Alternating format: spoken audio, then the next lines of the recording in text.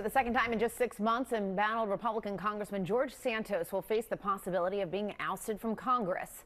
The New Yorker just pleaded not guilty to multiple criminal charges, including wire fraud and identity theft. And just hours from now, the House will take up a vote to expel him from Congress. A group of vulnerable New York Republicans are urging their colleagues to make it happen, saying, quote, "This issue is not a political one, but a moral one." Joining me now to discuss this is one of those Republicans from New York State, Congressman Anthony D'Esposito. Congressman, thanks so much for making time. We're glad to have you on. I'm curious, why do this now? There was a censure motion that failed. Your party wanted, and its leadership wanted to refer this to the Ethics Committee. It is now going through the Ethics Committee, and they have said that they will have an update on or before the 17th. Why do this now?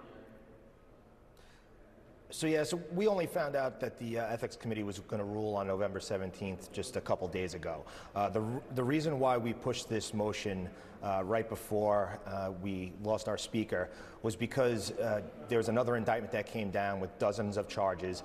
And I think one of the things that's very important is the fact that his campaign treasurer pled guilty. And one of the charges was conspiracy. And as we all know, it takes more than one person to commit conspiracy. And this isn't about, people keep saying that there's a precedent here. The precedent, we should find a new one. People of America, the American people, want us to hold accountable and us to be held to a higher standard. And the fact that we have someone like George Santos, who completely lied and fabricated his way to the House of Representatives, he doesn't belong here. He's admitted to those lies.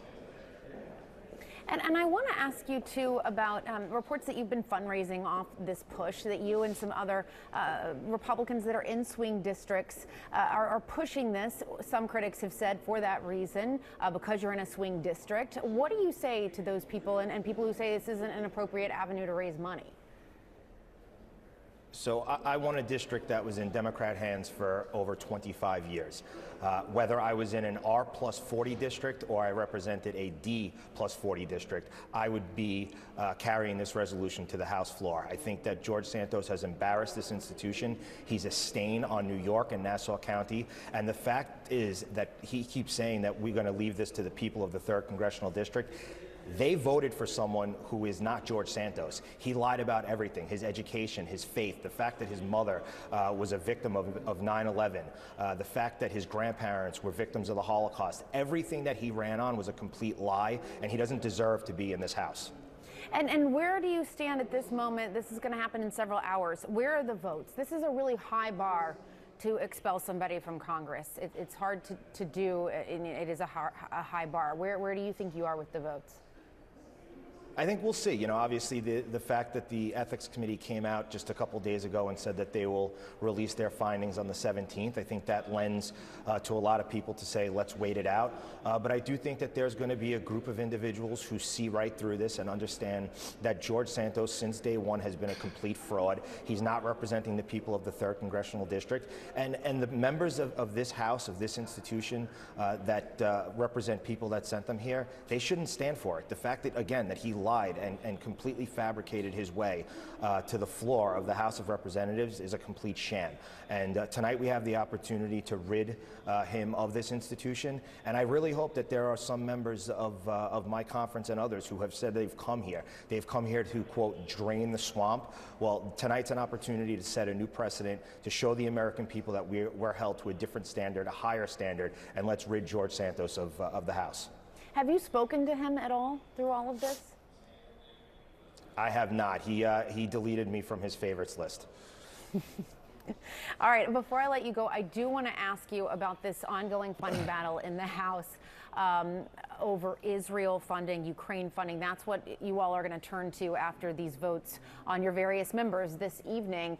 Do you believe that Speaker Mike Johnson is treating this aid to Israel as a political pawn? Just to remind our viewers, the Biden administration and Senate Republicans had pushed to link Ukraine and Israel funding together.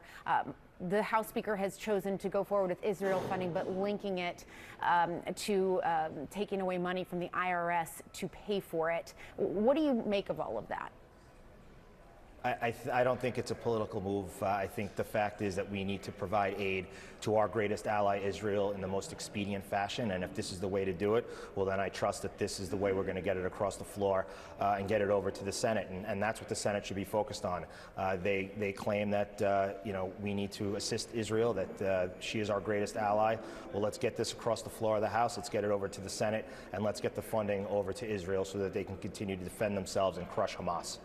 But does it frustrate you at all that the Speaker decided to add that other layer onto it with the IRS funding versus just a clean bill? It doesn't frustrate me. I'm willing to vote in favor of this in order to, again, get this funding over to Israel as quick as possible. All right, Congressman Anthony D'Esposito, thanks so much for making time. We appreciate it very much. Thank you.